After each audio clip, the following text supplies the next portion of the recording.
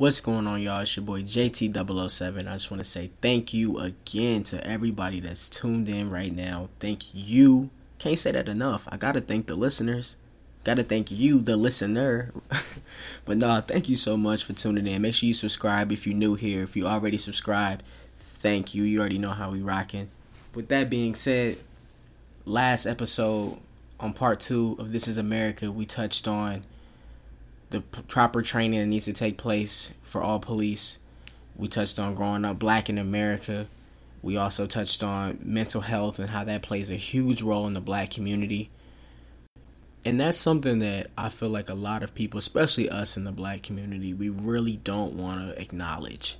And that's a lot of pride that goes into that, where it's like, ain't nothing wrong with me, I'm fine. And, it's always good to acknowledge when something is wrong and you may need help with something, especially something that you may not have any familiarity with. And so that's why it was really key I wanted to touch on the mental health. And plus, I'm in that field too as well. So with that being said, part 3, we're going to be focusing on raising black children, as well as the looting and the rioting that was taking place all across the world early on. I know that's kind of chilled out at this point now. But as I said at the time when we first recorded these first 3 pieces to this series that I'm putting together, and I really thought that was very key to include as well. So you're going to hear about the rioting, the looting, as well as raising black children in today's society and how that differs from the past. You're also going to hear a little bit about the civil rights movement, segregation. So sit back, enjoy, listen to the whole thing, speed it up if you need to. Hold on, let them finish. Hold on, let me finish. Hold on, let me finish. Hold on, let me finish. On, let me finish. Hold on, let me finish. Hold on, let me finish. Hold on, let me finish.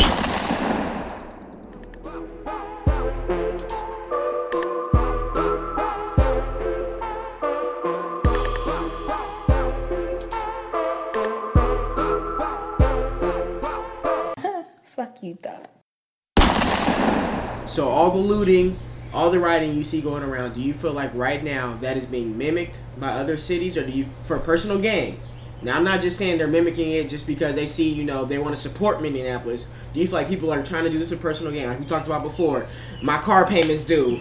Right now I can go down to Key Bank and go ahead and run in there and see if I can get some money because my car payment's due tomorrow. Do you feel like people are really rioting and looting to support and to show their grief for what's going on? Or do you feel like this is all being taken advantage of personal gain? I mean, let's be honest. There are always going to be some of those, I'm calling them on the outskirts. We're always going to have the people on the outskirts that are going to do what the hell they want to do when they want to do it, regardless of what's going on. But I don't want what's going on to be minimized by that. That's what I'm talking about. I want people, right now what we're feeling is red hot logic. Excuse me, hold on. Can y'all hold on, let her finish? Okay. Nobody was talking with you. Yo, his mic is good. His mic is good. Right, He's a professional. all of that. He's a professional. Okay, but for real. I don't want this red hot emotion to die down. It needs to be turned to productivity. It needs to be turned into energy. We need a plan. We need to be proactive, because once it dies down, then what? We have to work it within the system. Until we change the system, it's not going to be a system that we trust. But right now, it's the only thing that we have. So we need to work within it. How do we change laws? How do we get a George Floyd law passed? Absolutely. Just a bill. I'm only let's go back. Period. What Dart was speaking about earlier, a lot of people don't understand that. Oh, I'm not going to vote. I'm just going to sit on my couch, a bitch. And I'm just going to, the life is not going to change. Yes, I like that. Etc., etc. But at the end of the day, what's the plan? Let's get some laws into place. Let's hold people accountable. Who do we need to talk to? Who do we need to send emails to? Where do we need to show up logically? Because once the motion passed, now the logic has to kick in. Because without logic, then we just sitting on our butts waiting for the next murder. Because let's face it, it's murder, okay? Let's cut to the chase. Let's real talk it. Or just continually just protesting without and then protesting without any results. Because you know what they're going to do? Tactics. Oh, guess what? They'll be done in about 2 or 3 days because they need to get back to work. Their babies need babysitters.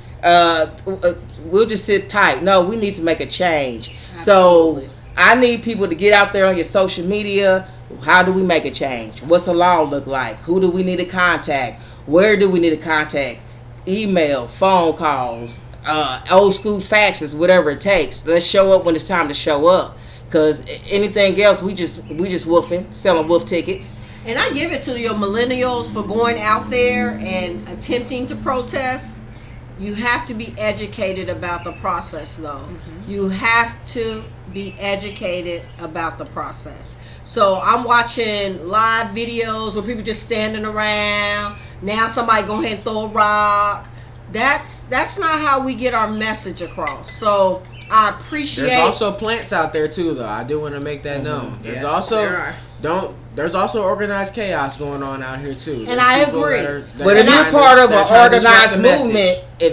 organized movement, then you shouldn't be distracted by the planters. The chaos. Somebody should be able to point it out. Hey, that's chaos. You see everything but else. It's hard. But that's the thing. Like it's a lot of media coverage. Like at the moment, yeah, I can point that out. But what is CNN picking up? What is Fox News picking up? And they're just showing. But we also know the media is not going to show it all anyway. What I'm saying is, I appreciate the millennials and our young folk taking a stand. Be mindful. Because I know on social media I saw where our African American businesses were destroyed. Mm-hmm. And I'm not saying just destroy the non-African American ones. I'm saying be mindful. Because even though with insurance money, things like that, we're watching salons, barbershops, nail shops, places that's been closed for 2 months, where people haven't had income for 2 months. Yeah. Don't let them change the narrative. But that goes into what I was just saying, with the organized chaos. Like, let's not be confused, America. There's a lot goes into owning a business and owning a brick and mortar business at that. Like, some places with this COVID-19 going on right now, you may have not had any customers or any type of money flow coming in for the last month or two. What better time to take advantage of burning down your business right now? I mean, but this is not. I hope not. But during COVID, this is not unique. We've done this in the past. The Watts riot, we tore up our neighborhood. Yeah. They do not care if we tear up our own neighborhood. It's not just Watts, like the Rodney King joint. Yeah. So my dad, you know, he always likes to talk about '68 with the riots. You know, Watts burned, Chicago burned. He's like, everybody burned but Indianapolis. Indianapolis don't do shit. I'm like, all right, whatever. But we're old enough, so Jill, Latasha, myself, and Misha, we're old enough to remember Rodney King got beat up and those cops essentially walked like, yo, like they were mad. And then, so that happened the whole, you know, LA burned for, you know, 2-3 months. And then, you know, the Chronic came out. They kind of made some jokes about it or whatever, but that's what we saw. So essentially, the 92 LA riots were our 1968 riots. And now our kids are dealing with those riots because what people tend to fail to realize, being that I love history the way I do, when you don't study it, you're doing it repeated. And for some whatever reason, these white cats, these black people, these Asian, like we have not decided to really study our history, and we keep repeating this shit over and over. Because they try to make our history something to be ashamed of. Mm-hmm. But really, when you look at your history, because I'm a history major also, but really when you look at our history, you see strength, you see endurance, you see humanity, and I think that's the problem with what's going on now. We've always been told, this community, when I say this community, minority communities, always have been told they are lesser than. But within the community, within the home, we had somebody in our ears saying, that's not true. That's propaganda. You are what you want to be. You can be what you want to be, etc., etc. Now, it's like a lot of us are trying to be the best stereotype we could be. Yep. But you know what? We're afraid to fill out the census. We're so afraid. Because if we fill out the census, they're going to know my brother, mama, sister, so much cousins. Government conspiracy you think of. Exactly. I don't want them to know what happens in my house stays in my house. That's why we don't fill out the census. But how are you going to get those resources? But we don't want you to know what's going on in our house. So reassure us that when we tell you that you won't come in our house and raid, there's no repercussion. Because at the end of the day, we're fearful for our lives. And I think this time around, the timing wasn't right when we sent out the census test. That was right around the whole... God damn it. The stimulus check time. Yeah. That came right after that. So you're thinking like, this may affect my stimulus check if I fill this out. Like, it's a lot that went into that. Like, I know that was being mentioned at the same time. But like, you get more even I had a thought like that. Like, if I fill out the stimulus, like, if I fill out the census, will it impact my stimulus? I didn't think about that. And it's unfortunate that we always have to think about what else would be a consequential result of our actions. We shouldn't even have to think that. We should be able to fill out things, move forward, and not have a second thought. A lot to do Everything with history, we do is a second thought. It's a lot to do with history. Absolutely. Like, we know about wiretapping, everything else with Watergate, everything else. When our families decided they wanted to not be slaves, they paid themselves out of slavery, got an agreement, I'm no longer a slave. It's something that goes along with that. It is a mental reconditioning that we must do, because unfortunately we're repeating our mistakes because everything keeps getting further and further. So as a result of conditioning, we don't know what we don't know, because things have been passed along to us. But when we know better, we do better. But just like anything else we're learning, it takes 21 times before something becomes a new habit.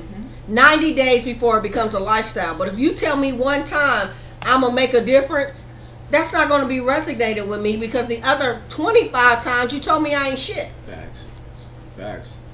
One thing I did want to share with everybody, I know a lot of times people bring up Martin Luther King Jr., a lot of his quotes, a lot of his peaceful protests he has. And one of the quotes that really resonated with me as I was reading recently, one of the things he said was, a riot is the language of the unheard.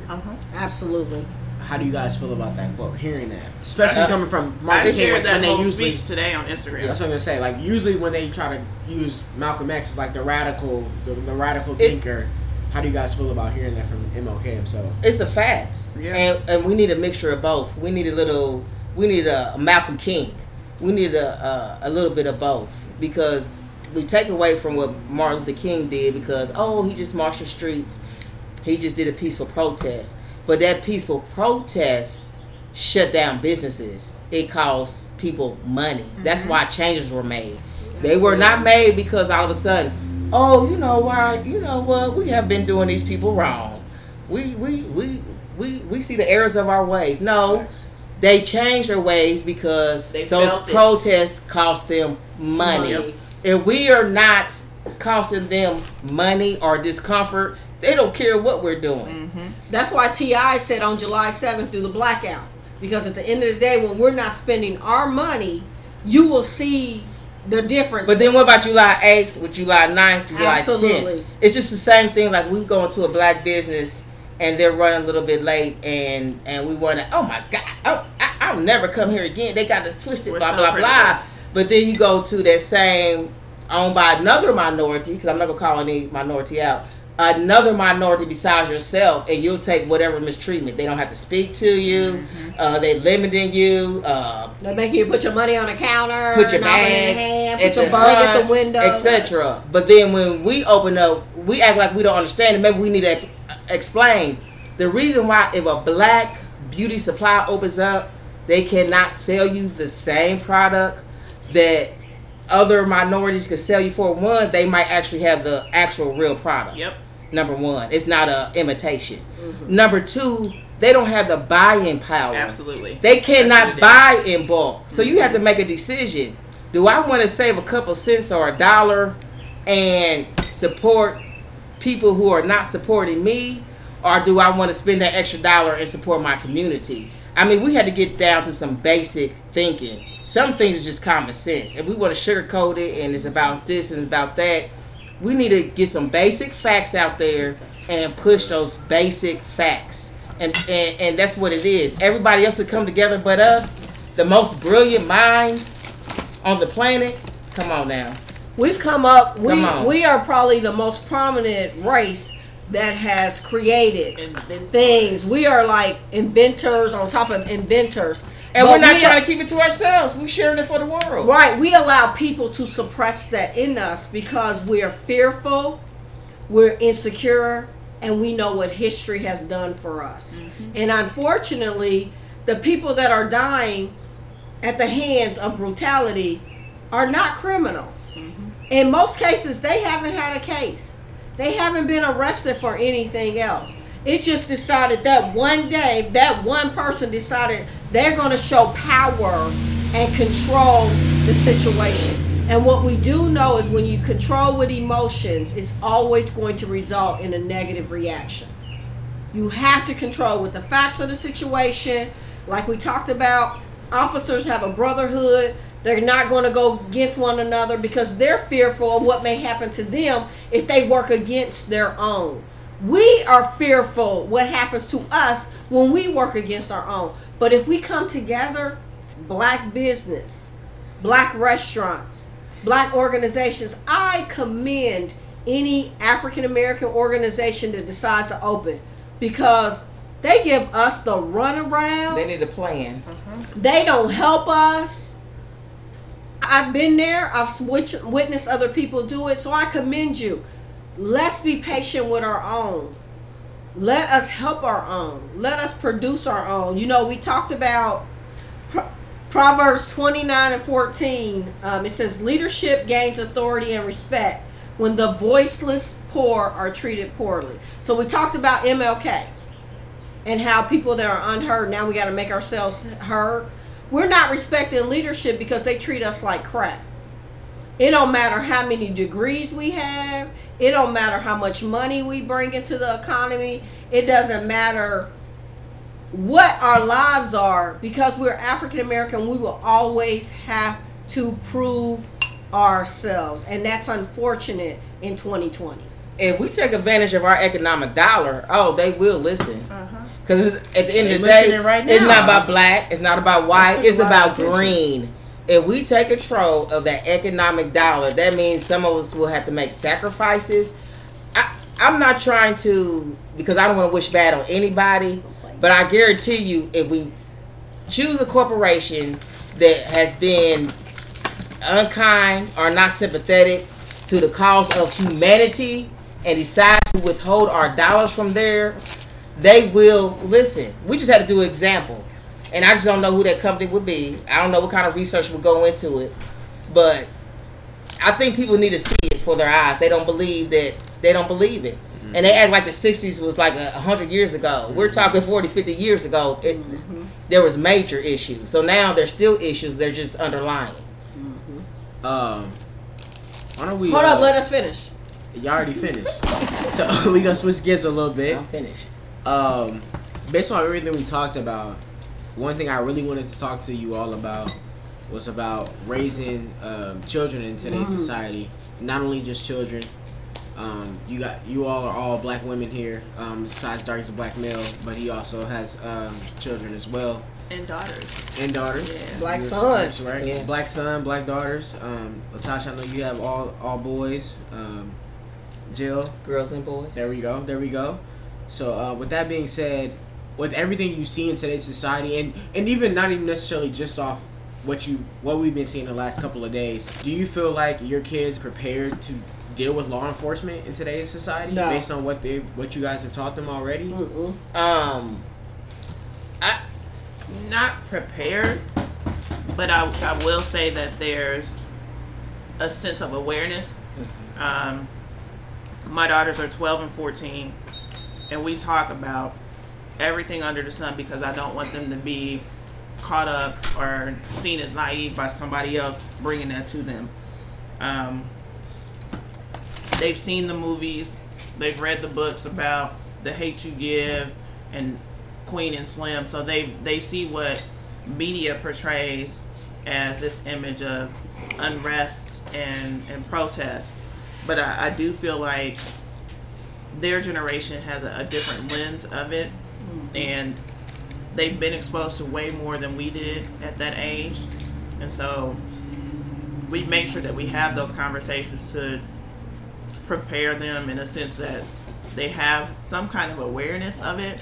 But things change every day, and society puts a curveball on it. Every minute that we look up, something's different.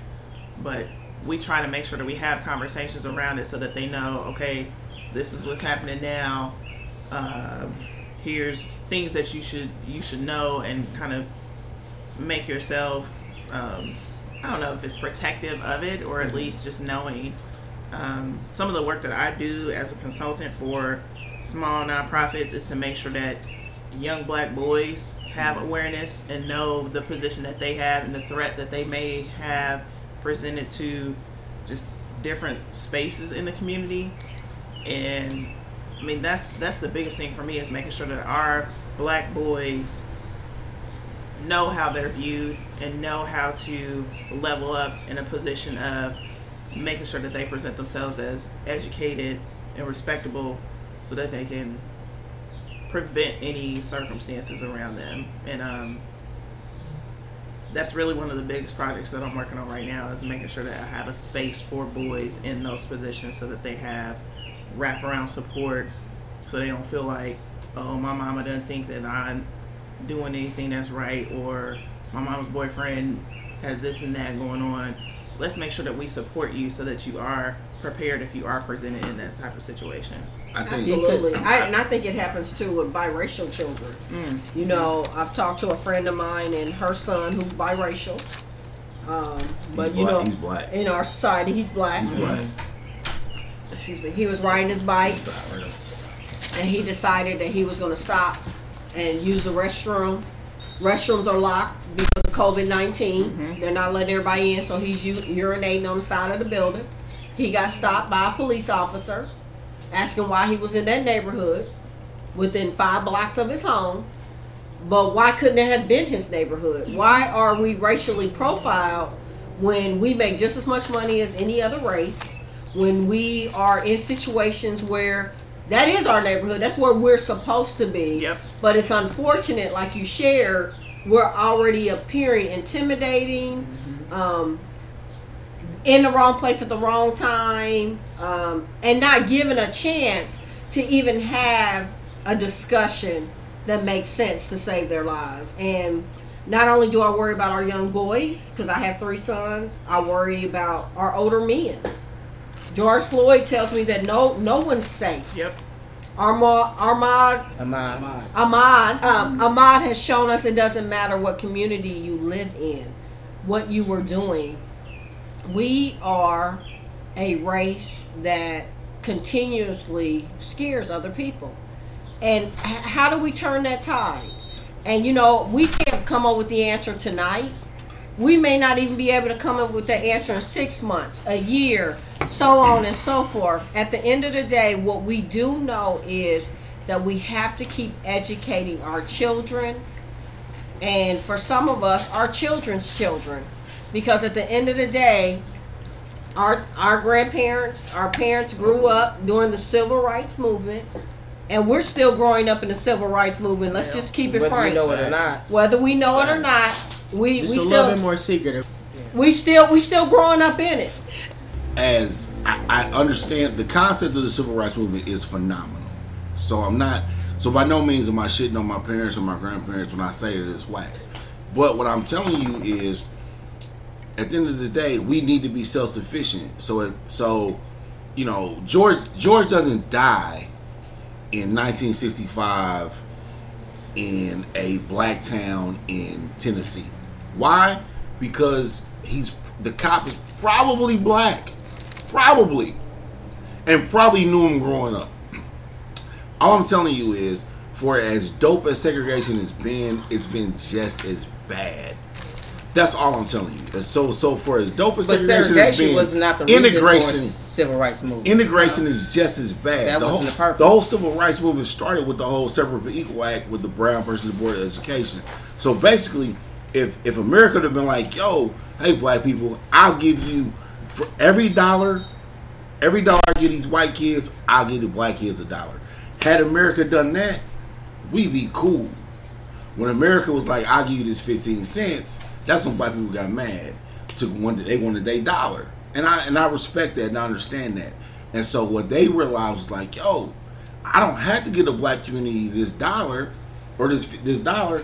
What I can do is I'll bust the black talent from the projects in the ghetto to the white area where the money's already there. So I don't have to give these black people no money. So what I'll do is I'll separate them, I'll divide them. I only send like 30% of the higher ups to make sure that the white schools are cool, and we'll keep it moving." Like it was all at the end of the day, like follow the money. Like the money tells you what America really wants to do.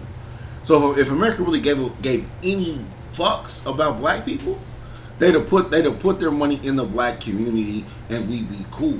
But what they wanted to do was extract the black talent from the black community, and then convince us to be like, you know what, I ain't going back.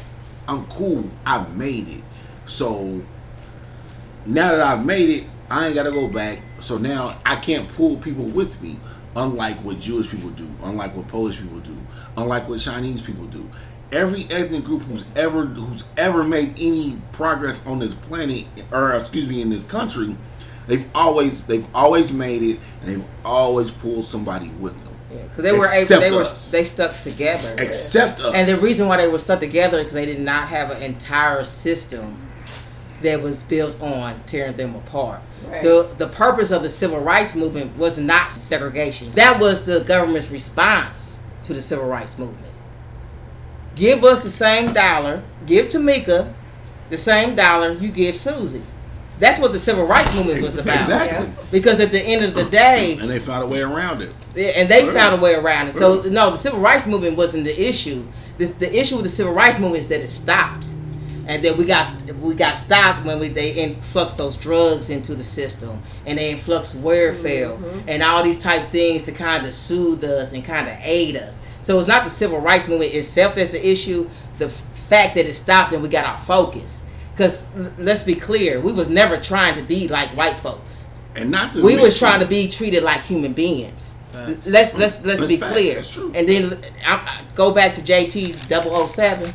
There it is. Okay, let's go back to JT 007 when he's talking about parenting a black kid in America. I'm middle class. I'm not extremely poor. I'm not extremely rich. I'm stuck in the middle. I can pay my bills. We can do some fun things. Wear some decent clothing, etc., etc.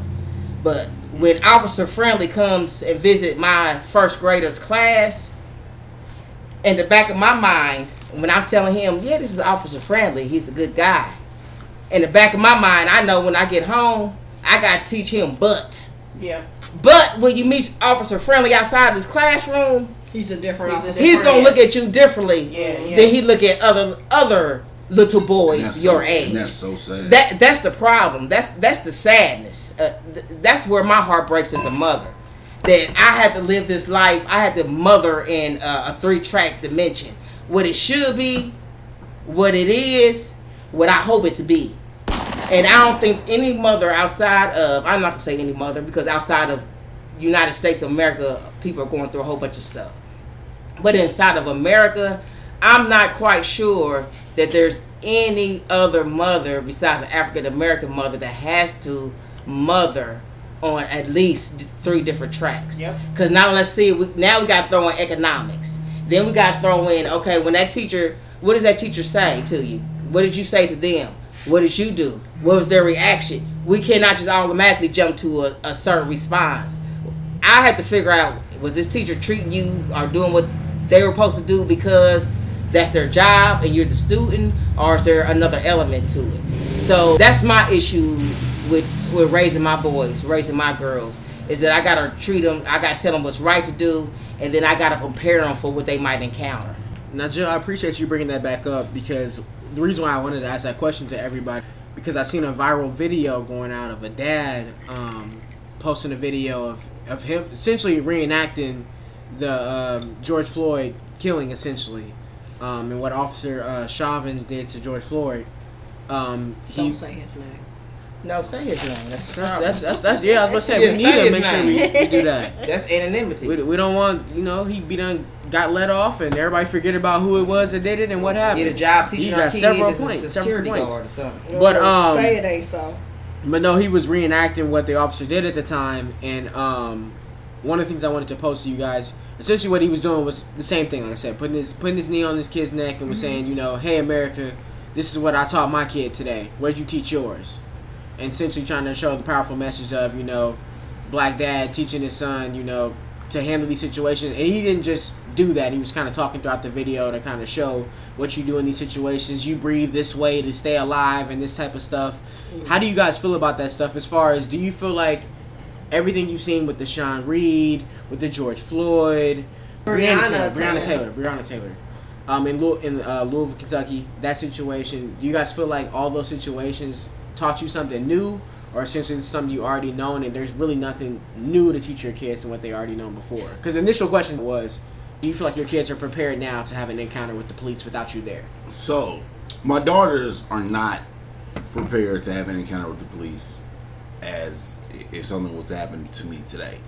And they're not because and it's my own naivete that the strongest person on the planet is a black woman, because not only does she deal with everything she has to deal with, but then she has to deal with the black man coming home dealing with what we have to deal with.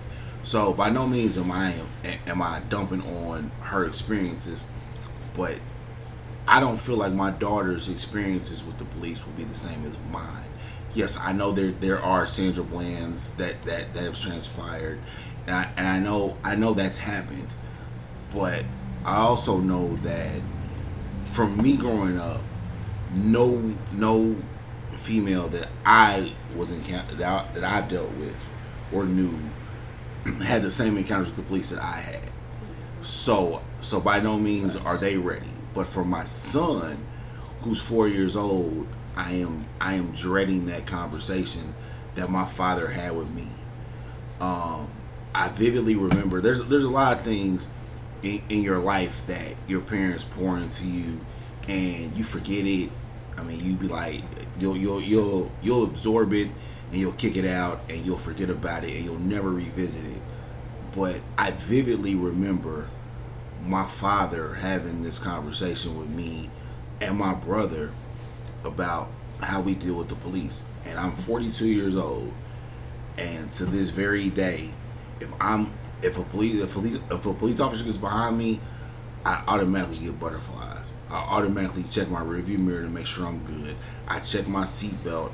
I make sure my lights are good, and I make sure my registration is good.